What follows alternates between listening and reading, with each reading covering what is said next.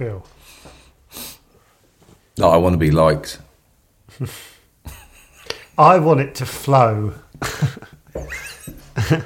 I want to just go, just chatting. And but that's not about Les, that's about me. I want me to get to a point where I'm not just going. Well, it's a mix of what we both said. Les likes us and wants to chat. Do you know what I suddenly thought then? As like, and I hate myself for saying this, but you know when you say something a bit pratty and it gets and there's a little laugh and you're like, ooh, I think I'm in here. Wanker. Thing is, I know you're thinking that, so I just know. So, we were just talking, and Les Dennis has been in our lives since forever. I can't remember a time where I didn't know who Les Dennis was. He was on telly as we were getting conscious. Didn't you come out your mother's and go, Les Dennis? No, I came out to the theme tune of Family Fortunes. Did you? Which is what again? I don't know. No, that's not it. No, I know. Oh, right. I don't know why I said that. That's striking. That's No, not it. that's not it. No. What's wrong with me? Let it go. He's got it wrong. No. No. Yeah, but he's always been in the corner of the room since I've been. Yeah. I'm nervous. Yeah, I'm really nervous. I said to Petra, we're about to do it. And she was like, what? We're about to do it. We're about to talk to Les Dennis. And she went, oh, have fun. Yeah. Like, no. I said to Naomi last night, this is my job. I'm talking to Les Dennis in the morning. This is my job. It's my job. It comes with anxiety when it does come with anxiety. With a massive deal to you. I was lucky because I sort of forgot it was today. I thought it was next week, so I hadn't got any build-up in my head. I hadn't been overthinking it because I can block things off when they're a week away, like this is not happening. Yeah, but I felt that with you when I mentioned Les Dennis the other day. You were like, oh, yeah. I was like, no. No, but it was far enough away that I I didn't need to panic. And then you went last night. Tomorrow, and I was like, oh, God, and it engulfed me. I just don't want to miss this opportunity of being able to ask. What's more important is he likes us. The thing is, I want to go into how big was the Family Fortune studio, and there's all that stuff. Okay, there's so much stuff that needs asking. I can't think of, because I'm panicking, I can't think of anything. Even though there's loads. Fuck, I am really nervous. This really is, it's stifling nerves though. Shit, I can't think of a fucking thing, even though we've I don't know either. I don't know either. Oh, God. Oh, shit. Okay. I'm hot and cold. Okay, it's fine. This is just that little connection between just a different generation. He worked with the greats, and I'm like, fuck. I know. I also want to minimise my gushing. Yeah, well, I can't help it. I've got to be real. Can't help it. I know, but I have to have because there's my genuine gushing, but then I'll have my level of gushing, so he knows I'm gushing. You know, like I'll have a. Yeah, maybe I'm just going to stare at Les. I hope he doesn't mind that. Just touch the screen. What's wrong with me? I reckon I'm going to take a screen grab without asking. How are we going to start this conversation? Don't rely on me, please, because I can't. I don't have to, because immediately as soon as I appear, you're... Lean in. Don't lean in. Totally. Fuck. Ooh, got nervous chills. Fuck. I want it over. Oh, here we go. Oh no! Ooh. Oh my God! Oh no! I don't do what I normally do. Oh my God! Oh my word! Oh, hello. hello, Les. Hello, Les. How are you doing? Great. It's really lovely to meet you guys. Oh, really? We're really nervous, Les. We're really nervous. So am I. No, I'm we a are. big fan of you guys. Honestly, I think you are brilliant, both of you. Oh, We've just had a meeting for 20 minutes, just working out how to talk to you. yeah, because we are. I'm still tense because I want you to like us. I already do. I want you to like me. Right, that's it then. Cheers, Les. Yeah, tick, done, met Les Dennis, yes! Oh, thanks so much for coming on. Pleasure. Absolute pleasure. And Tom Bennett sends his love. Oh, does he? Oh, are Yeah. you working with Tom at the moment? Yeah, I'm doing Only Fools and Horses, the musical. I'm doing Grandad. So that's what... What? Yeah, I'm Grandad, filling in for Paul while he's off fishing and doing other things, and doing a little job show with Paul Whitehouse. Wow, how long are you doing that for? I'm in it until the 7th of January. I've been there since 3rd of October. We're having such a lovely time. I've spoken to Tom about that. He loves it. He says He lives in your road, doesn't he, Joe? Tom? no, he's moved. Oh, He said that last night at warm-up. He said that he used to live in the next road to you. Yeah, literally 50 yards away, and Right. then he moved to the sticks. But he told me a really interesting thing about doing that show, and I don't know if you've noticed it. He said when he first comes out, there's Yeah. a kind of like, oh, it's not David Jason, so like, and he knows it's coming, Yeah. and then there's a moment, there's a gag or something, and you just feel the audience sort of Yeah. click into they are the characters. Yeah, he says to me that it kind of the first scene is in the marketplace, and he's there with all the other characters, and they sing the Fools and Horses song, and he says it's then because it's on revolves, the sets all revolve around on 2 different revolves, and he says that when it gets into the Trotter flat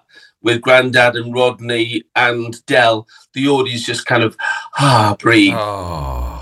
It's also kind of like people that come are like, all the purists are like, hang on a minute, Only Fools and Horses, a musical that, John Sullivan would be spinning in his grave. John Sullivan came up with the idea for the musical and wrote one of the songs in 25 Years We'll Be All Millionaires. He wrote that with Chaz Hodges before they both sadly died. And it's people come along, and Michael Ball, who is a purist about musicals, came along and said it's wonderful. It does exactly what it says on the tin. It's Amazing. got all the elements of the great telly show. Yeah. And the pathos, and it's a lovely play. It's kind of more of a play with songs than a West End musical as such. But it's great to do. I mean, I've always wondered how Tom had the guts to take the role on in the first place, playing Yeah. It's big, Del Boy. and playing Grandad's big old boots. Les, I can't believe. I hope you don't take this the wrong way. You're now at the age where you're playing Grandad. Well, Yeah, will be. That's nuts. I'm the age that Leonard Pierce was when he died. He was 69, and I'm 69. Well, Paul's younger than me, so he's playing it as well. Yeah. Was that like a really easy decision to make to do that, or because It was for me. Because I loved the show so much. And people say, "Oh, did you watch it growing up?" I was like, "Hang on a minute, I was growing up. I was at the BBC doing Les and Dustin's Laughter Show, and studio to us. So they were doing they're in Fools the and next studio? Oh my God. Right, okay, that's done. Maybe. In fact, Leonard Pierce and Nick Lyndhurst came and did a sketch with us on the Laughter Show in those days, and one day Buster Merrifield was in the canteen, and he was in his costume, and he said, "Young man, can I borrow £1 to get a cup of tea?" And I went, "Yeah." Every time he tried to give me that £1 back, I wouldn't have it, because I wanted to always have Buster Merrifield owing me £1. Les, did you ever see the sets in the flesh? Did you ever actually go in there and have a look at it? Yeah, went in and you? had a look, kind of, but kind of timidly, we kind of stood at the back, while it was. Oh my God. I think And that's what. Sorry. Sorry, no, I was just going to say, that's what I think me and Dave, because obviously we've opened up that we've sort of chatted for, going, we're about to meet Lesden. But I feel like we've got all these things we want to ask about who, the people you'd met and worked with and that like the list was sort of like mind blowing who you've worked with and stuff. And yeah, I like you kind of you like just the fact you were next door to Only Fools and Horses, so you yeah, absolutely, it was great. I mean, and we would the rehearsal rooms were in Acton, and people used to call it the Acton Hilton, because the canteen was at the top, on the top floor, and you could be. I mean, I remember once standing in a queue to get me egg and chips, and John Gielgud was in the queue. And I remember seeing kind of sat on the next table, Dirk Bogarde and Lee Remick, who were doing it. So it was like, you just didn't know who you might bump into, and feel that kind of real, oh my God, Dirk Bogarde just kind of waved at me. He knows who I am. Incredible, So how long have you been, so I was saying to Joe, I don't know how long you've been in the industry, say 40 years. 50. I worry about how 50. 50. I started when I counted back to my first telly was Opportunity Knocks in 1971 with the show when Hughie Green was the host of Opportunity. So it's 50. It's now 53 years because I'm. What did you do on that show? What was your? I did impressions. I did Freddie Starr's act. When you first start out, you're doing all. I did Mick Jagger and Norman Wisdom and Jimmy Stewart, lots of impressions. I kind of had also listened to, my mum and dad had been to see Sammy Davis Jr. at the Empire in Liverpool, and they brought me back an EP which was Sammy Davis Jr. impersonates. So I did all of that stuff on there. Yeah. See, I was saying to Joe, I worry about what am I going to be doing in 3 years? How do I navigate myself through this industry? How have you done it? How have you done it, Les? Yeah, it's not I easy, don't know. I suppose I just keep changing. Doing something different. I mean, last year I did my first opera, or it's Gilbert and Sullivan, so it's not full opera, operetta they call it. And I look back at my CV and think I don't know how I've done it. I just kept. I knew that when I was doing the variety days, doing summer seasons with Jimmy Tarbuck and Russ Abbott and working with Tommy Cooper and all those guys, I knew that kind of those days were coming to an end. How did you know that? How did you because some comedians didn't feel it, did they? They kind of clung on. Yeah, I suppose so. I used to get the stage, and you'd see on the back page there would be weeks and weeks and weeks of work, and you'd see all the clubs, the cabaret clubs and the theatre, and how many people were working 52 weeks a year, and then I started to notice that it went down to half a page, and then it was a quarter of a page. You could see that the venues were disappearing, and the working men's clubs weren't thriving the way they used to. Yeah. So I just thought, well, when I was at school, I'd been at school with Clive Barker, the horror writer, who wrote Hellraiser, the movie, and Doug Bradley, who played Pinhead in those. I was at school with him. So I'd done all the school plays with Clive, and then done some of his plays after I'd left school, and thought, shall I be an actor? I'd already started doing the clubs, and I thought, shall I go to drama school? And I didn't. But I always intended to go back and, learn the craft as an actor. And when Family Fortunes came along, I was able to, because it only took 3 weeks of the year, I was able to go off and do a rep play for 250 quid a week, And really?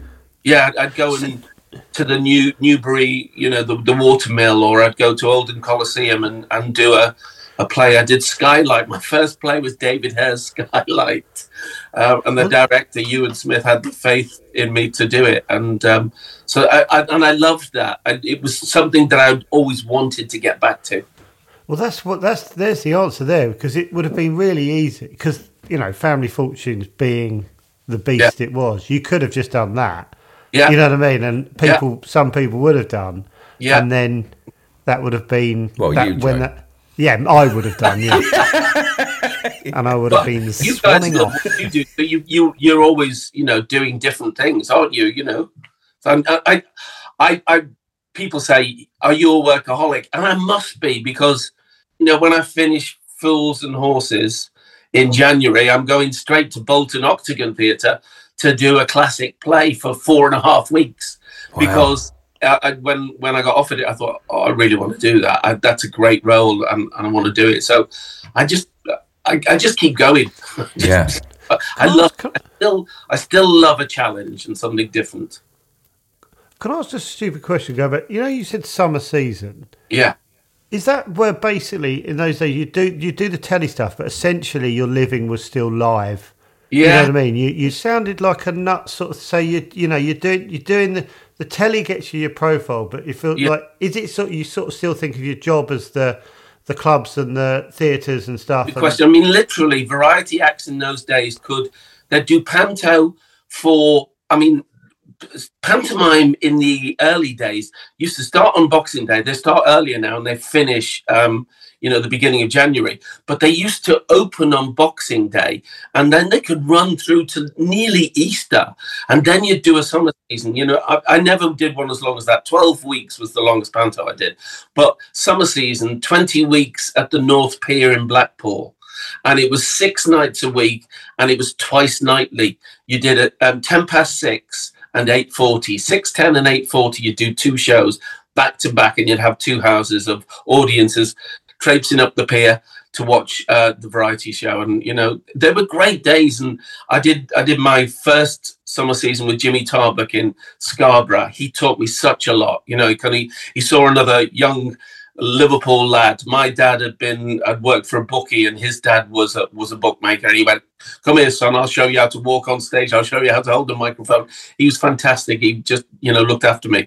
Then I did a summer season with the Black Abbots, and then with Russ, I did lots of summers with Russ, and then Dustin and I, when we hit very quickly, we hit, television. How old were you when that happened? I would be, let me see, 84, I'd be 31. 31. And that was a huge show, wasn't it, at the time? Massive, yeah. Yeah. I met Dustin on the Russ Abbott show. I'd met him very briefly before on Freddie Starr's show, the Who Do You Do, the Impressionist show. And then on the Russ Abbott show, he and I shared a flat, a service flat in London, because we didn't have any digs, and I stayed with him, and we just became mates, and we started doing stuff together, and then we had this massive success for 2 years before he sadly died in 1986. What was that like, Les, for you? Because you were just, like you said, you had a huge hit, and then suddenly your partner would... Yeah. I mean, it was like the rug being swept from under me. Dustin, and I were being tipped as the new Morecambe and Wise. It was ridiculous. Yeah. We had a big Saturday night show, and it was a whirlwind. And then suddenly he'd gone. We knew he had a condition. He had cardiomyopathy, which was an of the heart muscle, and he knew he was on borrowed time. We were there. Really? We worked with Tommy Cooper on the. Yeah, I was saying to Joe, you were there on the night, weren't you? Yeah, we were the next act on. Oh my God! So what did you know was happening?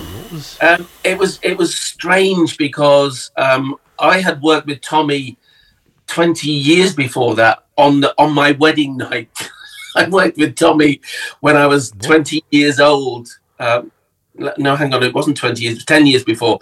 In 1974, when I got married to my first wife, Lynn, I'd worked with him that night because my agent wouldn't give me a night off. So all my wedding guests came to watch me work with Tommy Cooper. And then 10 years later, working with him again, and he said, "I told you were funny." I said, "Don't get too funny." and that day he had made everybody laugh. He didn't do the same thing twice. And then on the night when he collapsed, he was doing this sketch where did he seem ill at all that night, Les? Was there anything? Tommy, I mean, it's no secret. Tommy liked to drink. I mean, he when that first time I worked with him in when I was 20, he said on the Saturday night, he said, stay for a drink? And I went, okay. So me and Lynn stayed for a drink, and I think we left at 3 a.m. And I know Tommy would go on till 6 a.m. regularly. Had this, amazing, constitution. He could cope with that. And on the night, he was doing this sketch with where he wore a massive big cloak. And it was clear he was pulling things out of the cloak. First of all, it would be a standard lamp, and things were getting bigger and bigger until step ladders and everything. And they were clearly being pushed through the curtains by the prop guy. But it was hilarious. And then when he collapsed, I was in the wings with Dustin, David Bell, the producer, genius producer, who did all Stanley Baxter's work, and Tommy Cooper Jr., his son. And Tommy's PA and David, when it happened and the audience laughed uncomfortably, David Bell said, "Is that a joke?" And Tommy Jr. said, "My dad has a bad back. He couldn't get up from that." So they went. This was live on TV, wasn't it? Yeah. I remember watching it. I remember sat there watching it. And it was like cue music, cue commercial break, and then they wouldn't move him. The paramedics came on and kind of just moved him behind the curtain, and then. Jimmy Tarbuck and David had a chat on stage and then said, "Are you guys ready to go on?" And we thought, really? After the commercial break, we went on and did it. But that night, Dustin said, "That's the way I'd like to go." And then 2 years later, never work with me, guys. I think it's worth the risk.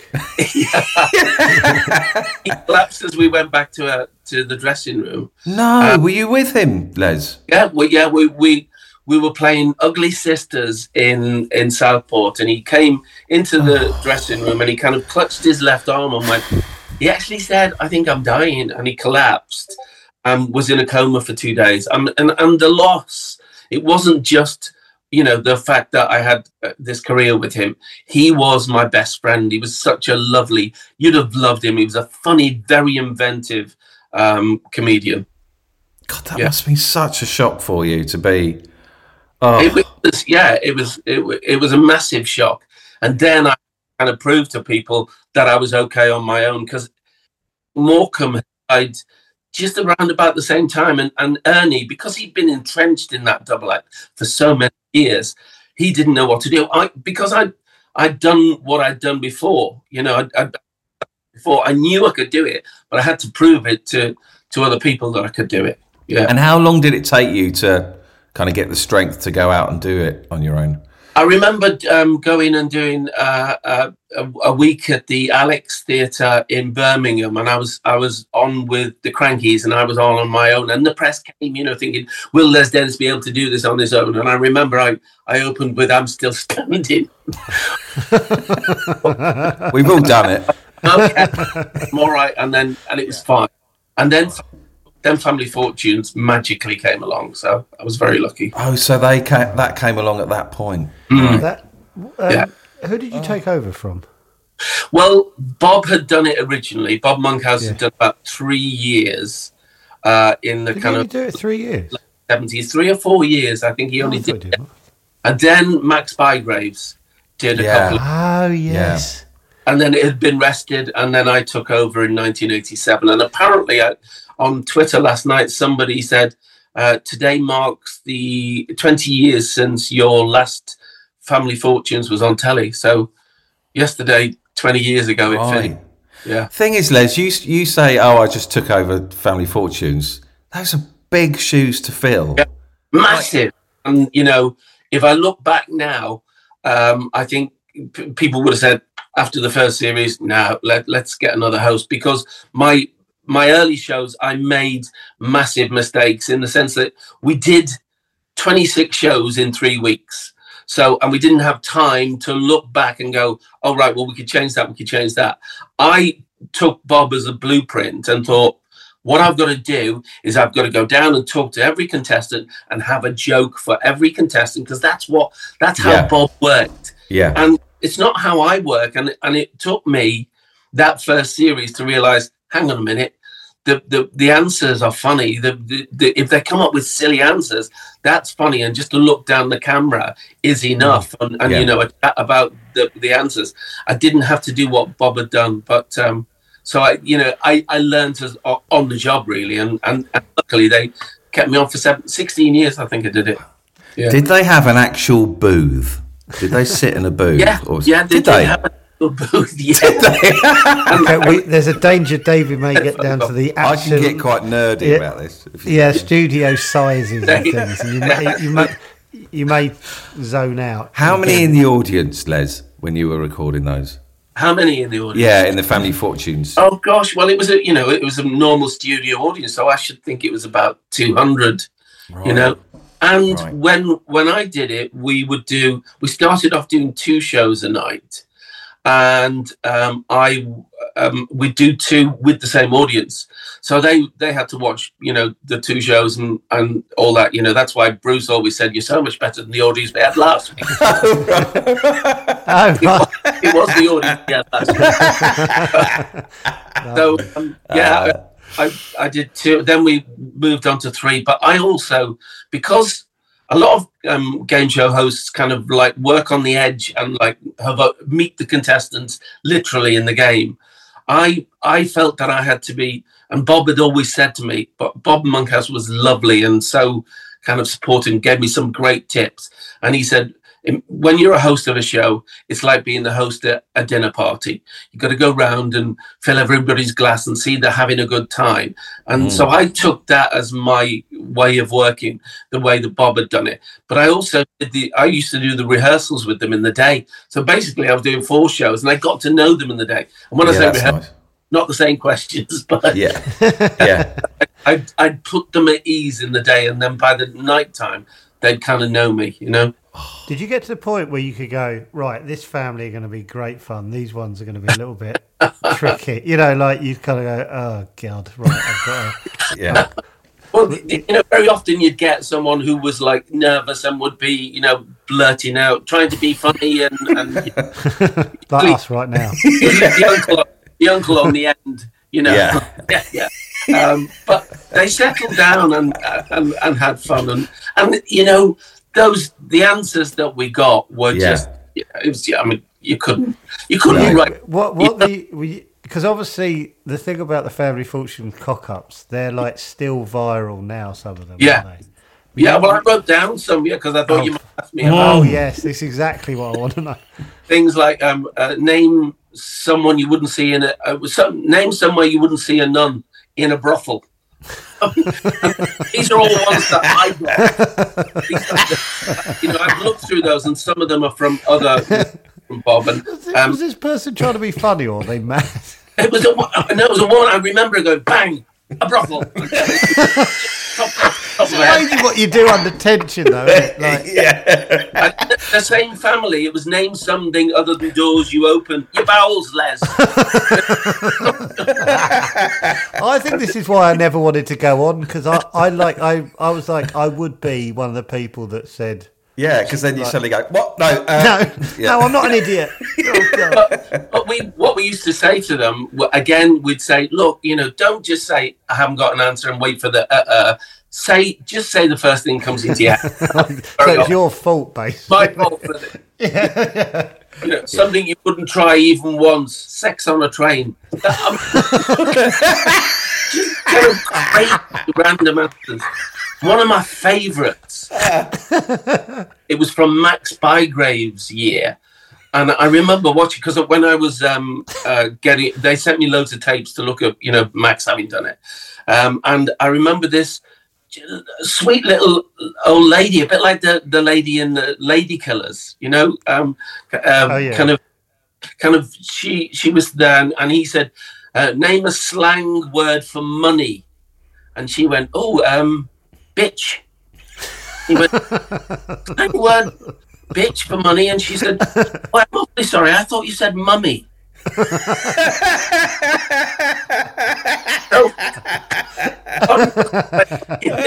Poor woman's childhood. It was a great show to do. I had a great time. I remember it. We spoke to Richard Osman. Didn't he say Family Fortunes is the perfect Yeah, he game said show. it's the perfect game show. Like, yeah. that's what they aspire to. Well, When you come- Pointless is backward. Is Family Fortunes backwards, really? yeah, he said that. He said 100 people, and you're looking for the least popular answer rather than the most. I think he said they did that basically. Yeah, I think Yeah. he's quite open about it. Which presenter did that? Because I'm pretty sure. You know, when you go, I think I watched it, or I might have watched it. No, but when in the final round where the guy just kept saying Turkey. That was Max Bygraves. That was Max. That was Max, and literally the guy had gone into the booth, and I think he'd put his headphones on, and then they'd come to him, and maybe he heard the answer. He heard somebody say to discuss Turkey, and so he came out and just said Turkey to everything. The first one was name something you take to the beach. Turkey. Name something you see in the park. Turkey. The third one was name a bird you cook at Christmas. And he said turkey, and the audience.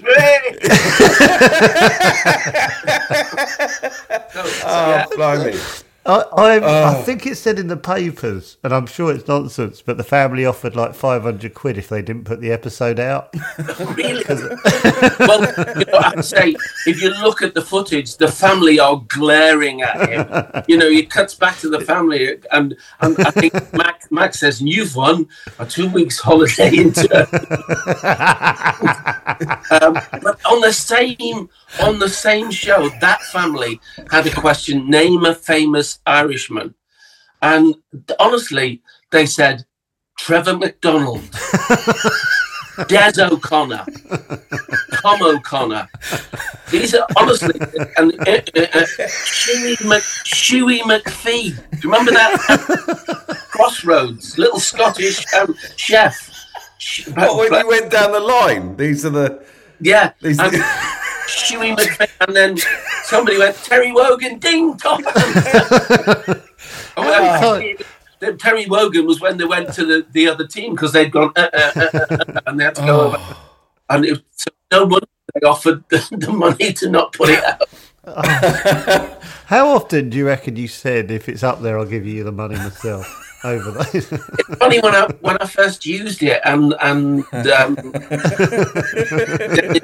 Dennis Still Liddy, made me laugh. producer, said, "Well, that's your catchphrase," and I went, "No, I've just done it. I can't do it again. That's what a catchphrase is." So I went. Oh, I loved it. Started using it, and I did it a lot. And one time, I did have to pay the money. Oh, really? Yeah, really? Yeah, absolutely. Because the question was, name a way. Let me say, name a way of toasting somebody. What would you say? Cheers. Raise a glass. Raise a glass. Cheers. Yeah. All good. You can. I'll get you an application. I literally panicked there. Yeah, I did as well. Turkey. Yeah. The woman said, "Over an open fire." And if it's up there, I'll give you the money myself. And when we went down the list, it was there. Somebody said over an open fire. So, but luckily it was only worth 12 quid, and I gave her the 12 quid. Right. And did they right? Sorry, I'm getting so into this now. So I'm getting carried away. But did they really do it? Because we never believed that you actually asked 100 people. Well, yes, we did ask 100 people, but the way we did it was the contestants that were coming in for, the 26 weeks, we would have the next year's questions. And during the day, we would give them those questions. Also, because if you went round London and said, name a famous river, they would say the Thames. Yeah. So we had to get a cross-section across the British Isles so all the contestants that came in from all over the UK, we would get them to do that survey for the next year. Yeah. Les, what was your life like as a presenter of a huge game show when there were only 3 or 4 channels? You must have been. I mean, fame must. It was level of fame that doesn't exist. It was massive. Like you say, there were only 4 channels, and the height of its popularity, we were getting 16 million. Jesus. That just doesn't happen now. No, it doesn't. World Cup games don't get that. Yeah, now. no, I know. No. You know, so we were getting 16 million, and we were on. It was Family Fortunes on a Saturday night, and then Blind Date was after. And I get so many people saying, we would get ready to go out watching you. Our Saturday night began watching you. You know, women kind of getting ready, putting their makeup on and stuff, watching the telly and getting ready to go out on a Saturday night. And guys, and so I love that. I love that, you know, it was part of their Saturday night culture. And people, you know, I'm very lucky. You know, I on the whole get good reaction for things, unless I mention Matt Hancock in a tweet. Yeah. The abuse I got, but just incredible. But you know, so because I keep thinking, well, I don't have a lot of trolls, and then I thought, oh, I see where they come from. Yeah, they pop their heads up. Yeah. Here's a question out of the blue, Les. In your opinion, who's the greatest comedian you've worked with? Oh gosh, I think working with Ricky was fantastic. I loved it. And you know, I did the Extras episode, and then did Life's Too Short with Warwick and with Keith Chegwin and Sean Williams. And that was, I think he's brilliant. But Tommy Cooper and Ken Dodd. When it comes to the kind of the live guys, I mean, Doddy was a joy to watch. I mean, he could go on for 5 hours. I didn't know if that was a myth. He really would go on. He would start at 7 and it wouldn't finish till midnight. Well, he'd have enough material to just keep throwing out for. He would, but he'd have the Diddy Men on. He'd have the you know, in between he'd stop, and then his wife Anne would play piano, and he'd have a variety show. You know, wow. And I remember doing a summer season in Great Yarmouth, and he was doing a show at the ABC, and at midnight there was a hypnotist who started his show. But you know, Doddy would overrun, and this hypnotist, you know, his audience were waiting outside to go in. Yeah. And Doddy, I remember one time saying, he said, I've had everything. He said, I've had the hook, I've had the curtains closed up. He said, I've never had somebody in the wings going, come off. But he was great.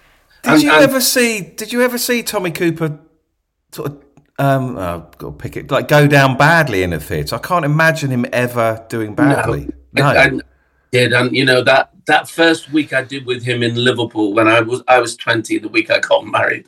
I watched him every night, and he used to start his act with the compere would come on. Pete Price it was, I remember. Ladies and gentlemen, Tommy Cooper, and the audience would go mad, and you just hear, I can't get out. Yeah. I'm stuck in the dressing room. I can't get out. Let me out. And they're just the anticipation. Because he had funny bones and looked funny, they could imagine him before he walked on stage. He had a gate on stage. Between the microphone and walk so good. The gate. Oh, so good. How long would he do the thing off stage for? How long could he do it for? It could be 3-4 minutes. Yeah. You know, it could. I think Rick Mail, as a tribute, used to do it. Yeah. You know, he attributed it to Tommy. Yeah. You know, and Rick Mail used to do it in his act. And how much of his act was kind of he knew exactly what to do next? How much of it was improvised? Was it all to the? He was a clever magician, so all that stuff of making it look like it had gone wrong, like Les Dawson had to be a pianist to get to do that. Tommy was good, and it was orchestrated, but he would change the routine every night. You know, he'd do different things. And one of my favourite stories about him was he'd been in the Guards. And you know, you imagine Tommy with a massive big busby, you know, standing on sentry duty, you know, having to keep reading. and he started going. He fell asleep, and he opened his eyes, and in front of him was his commanding officer looking furious. And Tommy went, "Amen."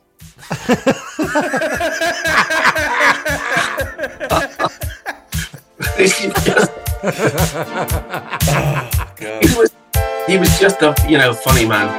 Yeah. I had trouble with my wife, my baby girl, chatting to each other. We're called chatterbox, just a couple of guys. I had trouble with my wife, my baby girl, chatting to each other. We're called chatterbox, just a couple of guys.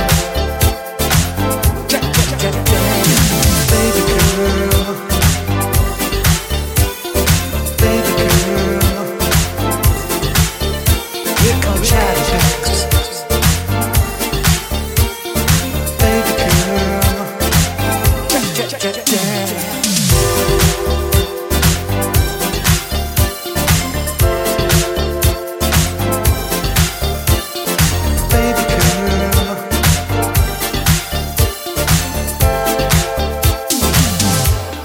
trouble with my Wi-Fi, baby girl. So how did the extras thing happen, Les? Did Ricky just ring you up out of the blue? Yeah. I got a call from my agent. I mean, it was not long after I'd come out of the Big Brother house, and the phone wasn't ringing. Was it really that quiet? I came second in Big Brother, but I came out to Piers Morgan's headline front page of the Sunday Mirror. And when he heard I talked about this once before, he banned me from GMB. It said, "Is this the most pathetic man in Britain?" So I came out to I was confused. I was thinking, I thought I did okay. And I was talking to the chickens, but that was comedy shtick, I thought. And there was someone in the psychiatrist. But anyway, lots of things going on in my life, like marriage and that stuff. So I came out, and I remember I was going round looking. I was looking to move house, buy a house. I needed a house. I'd lost one. So I was with my mate who was an estate agent, and my agent called and said, "Ricky Gervais wants you to call him." And I was like, "What?" I was like, "Come on, this is the biggest comedian in the world right now." Yeah. She said, "No, he does want you to call him." So I called and got voicemail, and then he called me back, and I remember thinking, "Is this a wind up? Is this John Culshaw?" But and he just said to me, "We're doing this thing, extras," and I'd read about it and thought that sounds great. And he said, "We've got a role for you if you fancy coming to talk to me and Stephen. We want you to play a twisted, demented version of yourself." So, I went to see them. And this was the first series, wasn't it, of extras? Yeah. You were in? Yeah. It was the first series. Yeah. So, I mean, and when I went to see them in their office, and they were sitting, they both were sat with a sandwich, and they went, "Oh, we just got our sandwiches in, so we didn't have to get you one." Difficult. Yeah. But Les, the first time I met Ricky, I'd made a little short film, and he was writing the Christmas special of The Office. I might have said it before on the pod, but I was so nervous. Yeah. I had to meet them in Oxford Street, go to the top floor, so I was in the lift, like, oh, God, bloody hell. I was just driving for a living. He said, "Come up and meet us." Okay. I came up, the doors open. He said, "Hello, mate, take your shoes off." I went, "Okay." I took my shoes off in the lift. And he went, no, keep them on. Keep one on. Keep one on. Oh, dear. But that extras, I remember it so clearly because it's such a standout. Your ep's such a standout ep. And it was just one of those things where, I just went, I think Les Dennis is brilliant. You know, you go, God. I don't think anyone knew you acted. Yeah. Well, I didn't. I didn't know you did all. No, I think I remember texting someone going, "Have you seen I think Les Dennis is brilliant." Because it was so. Just so natural and and kind of like it was one of those things where you sort of go, it was quite a brave thing to go. I'm just out of nowhere going to play like a lunatic version of myself. Yeah. But it got such a good response because everyone sort of went, "Oh, he's really sort of up for like taking the piss out of yourself, Yeah. and doing it so well and committing to that." And that trusting character Ricky and trusting Steve. Ricky, yeah. It Like, was just I like, said, at that time, you got Piers Morgan writing that, and the press calling me Les Miserables, and I thought, well, I've got a chance here to show that I've got a sense of humor about it. And when they said twisted, demented version, is there anything you don't want us to mention? I said, do what you like. And they sent me the script, and it arrived on Christmas Eve, and I remember sitting nervously thinking, right, and I read it, and I just thought, this is brilliant. And when I remember when I did call him, and it was after Christmas, and he went, "Oh God," he said, "we thought you didn't like it." I was being polite. I thought I better not call him over Christmas. He'll be off. everyone's insecure, aren't they? Everyone's They were thrilled that that I wanted to do it, and I really wanted to just say, this is me knowing about the perception and just blasting that hopefully out of the water. Right, it did. It completely did, didn't it? It was just how brilliant you played it. It was just so believable. Were you wearing anything in that changing room, Les? When you? Did you have a little? Please sock tell over me it? you were. I was wearing, as Ricky said, give Les a cricket box so that I don't have to see Les's offal. and He's a charmer, isn't he? and somebody in the props department must have done it as a joke. The biscuits on the side were ginger nuts, which we didn't use within it, but they were there. Yeah. Did it feel good when you were playing the part? Did it feel like a funny show? And when we were rehearsing it, I remember, when I went to the office to read it with Ricky and Stephen, I remember them, and I always remember the quote of Billy Wilder saying this to Jack Lemmon. They kept saying, "Do less." So I did less, do less. And I remember that Jack Lemmon had said to Billy Wilder, "If I do less, I'll be doing nothing." And he said, "That's what I want."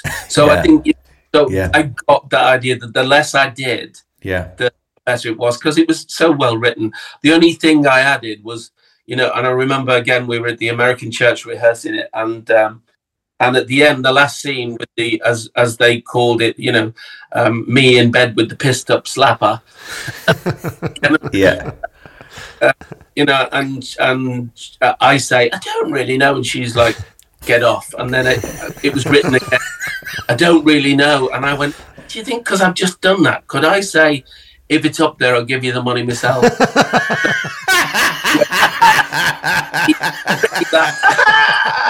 Yeah. He said, "Yeah, we'll do it. We'll use it, but you're not getting the writing credit." So I was pleased that I'd added that. Yeah. Did he let you guys? I mean, watching you guys with all the work you've done with him, yours seems very improvised. Did you write a lot of your own stuff, or did Ricky? Is every word written? No. There's definitely a scene there, but I mean, for There's me, a lot of there's a. He's and really you, open Joe, to it, yeah. isn't he? Yeah. If I feel like in the moment when I'm acting, if I've got an idea and just go off on one, he doesn't mind, and he'll say more of that or less of that, and I think he really likes people that he knows he can do that with. Right. Do you know what I mean? Right. There's a scene there definitely, but I think if there's like a pissing about time, which I think is really important for Ricky stuff. Do you know what I mean? Because you just don't know what you're going to do under the pressure of the lights. Work early, don't you? I mean, he doesn't be on 4 or 5 o'clock. Oh, it's wonderful. Yeah. It's the best job in the world. You go, right, we're done. Still light outside. And I remember that when we filmed that scene, where I said, "If it's up there, I'll give you the money myself." Stephen had to send him out. Yeah, he's the worst. He's the worst. He stood behind the camera and he laughed through the first 2 takes of it, and Stephen was like, "You can't do that, Ricky. You've got to go." He hasn't learnt his lesson though. He's but I think it's sort of quite nice knowing that the worst behaved person on the set is the director. So you go, oh, I'm looking incredibly professional. So sort of the weight's off a bit. You know what I mean? He's worse than me, and he's. I found if I wasn't getting the laugh, I go, oh, Jesus Christ. But so you end up with nothing usable though. You know what I mean? Like if he's laughing over everything, because there was a take we did that I remember being like the best take, except for the fact that he's piddling himself. Yeah, and you're like, oh shit. Yeah. Les, Keith Chenquin was amazing actor, wasn't he? He was so brilliant. But how much acting had he done before? Well, he was a child actor. Oh, of course, yeah. I think he was in Robin Hood, the TV Robin Hood. I think he was Will Scarlett, as a young Will Scarlett, and he'd done some films as a kid, So he had, that deadpan,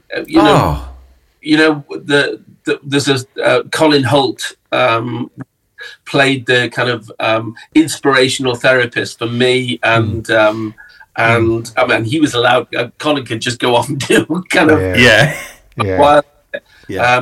and Rick and Ricky just was laughing his head off at Keith more than anything, because Keith has that, God bless him, that deadpan, and he was so excited because there was talk about a spin-off for the three of us, and then he left us.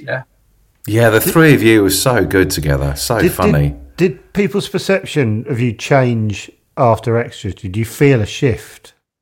It was a gradual shift, and kind of like, and I think as more and more people have seen it, I get a younger audience and people saying to me now, "Love your Extras," So it was a gradual shift, but definitely there was that thing where suddenly I was getting offered things that I wouldn't have been offered before because I was in that variety world. It's very, we tend to pigeonhole in this country, and certainly whenever I do a play, even still, if I do a musical, people are like, didn't know you sang. If I do a play, I'm a revelation. It's only, I've done God knows how many plays, but I'm still a revelation.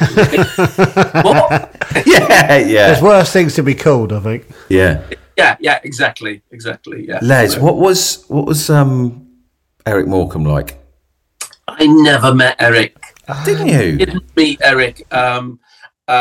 Because when me and Dustin were going, it wasn't long before Eric died, and I remember we were at a charity thing, and Ernie was there, and Eric said to us, he said,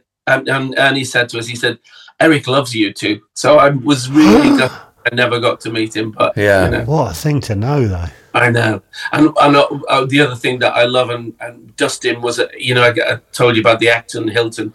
He was queuing his cup of tea, and a voice behind him said, "You're good, just want to say you're good," and it was Ronnie Barker. That was saying, "Oh, okay, that's me done." That would be me. Yeah, that kind of, It's really weird talking to you, Les, because you just feel like that connection between this sort of. Yeah. Well, it's just the level of stuff you. Yeah, the people you've worked with and everything. I've got to. I was obsessed with the Russ Abbott show as a kid. Were you? Oh wow! I said to David, I remember watching you guys and just going, I couldn't imagine anyone being funny. It was just so funny. And I swapped clips because my friend saw that you were coming on, and we spent the evening sending each other clips. Yeah, and it's still so fun, just funny as hell. Like all the stuff you did. It is that you can't. Russ's shows are not on Dave or Gold or anything. They're nowhere, are they? You find them on YouTube, but people have sent clips and things. But there's nothing there. That's repeated. And Russ has kind of given up now. I think he got a little bit disillusioned.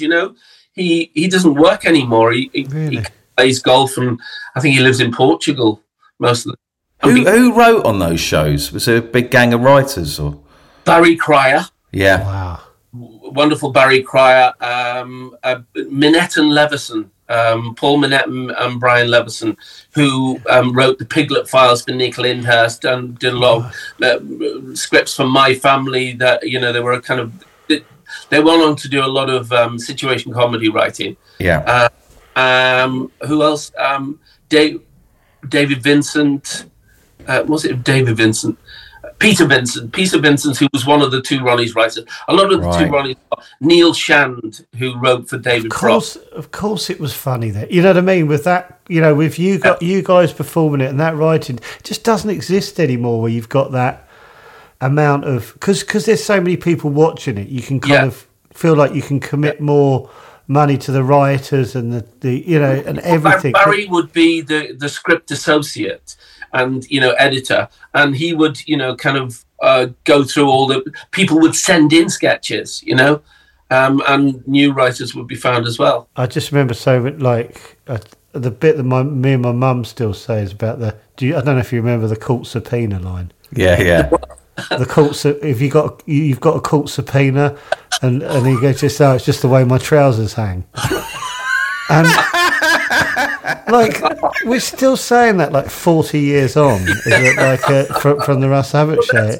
Russ would be thrilled. He'd be thrilled. There's so many bits of it. I don't know, just because it was like just part of my life. It was. Yeah, I love it. For instance, when Tom, when I started working with Tom on Fools and Horses, he said, "I've got to tell you that when I was 11, I came with my dad. His dad's an actor, Colin Bennett." Oh yeah, I met Colin. Yeah. Cool.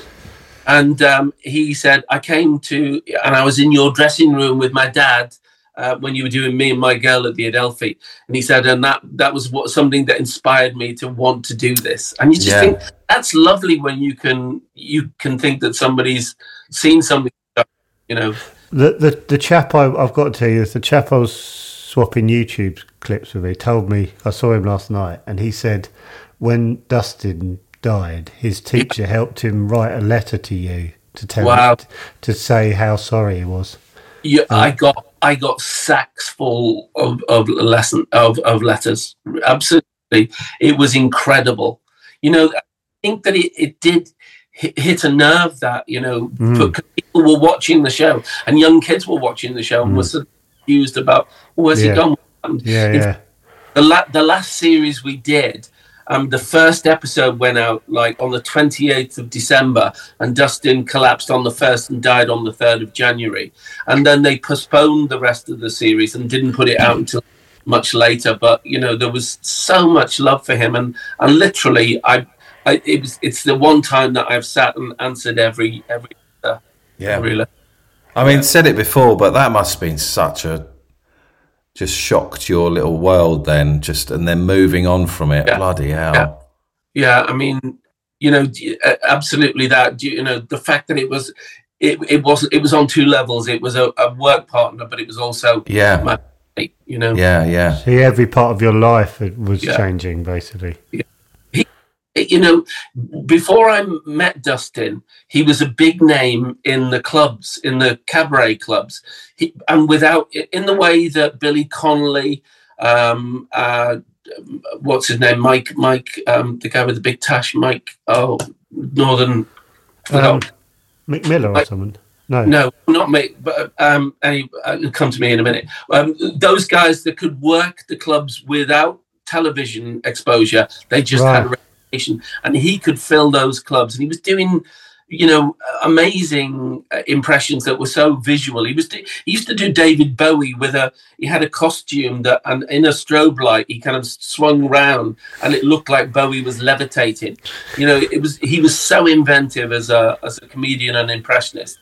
And then when we worked together and somebody said, "You should be a double act," he went, "Yeah, definitely." And I went, "But you're already established." He said, "I just love doing this." And to the extent that we did Panto together, the first thing we did together, and it said, we were supporting Russ as Ugly Sisters. So Russ Abbott as Buttons, and then it said Dustin G, and in little letters, and Les Dennis. And we had the same agent at that time. And my agent called me and he said, "Dustin wants me to talk to you." And I thought, "Oh, have I upset him?" And I went to see him, and the agent said, "Dustin is a bit embarrassed. He's getting double your fee."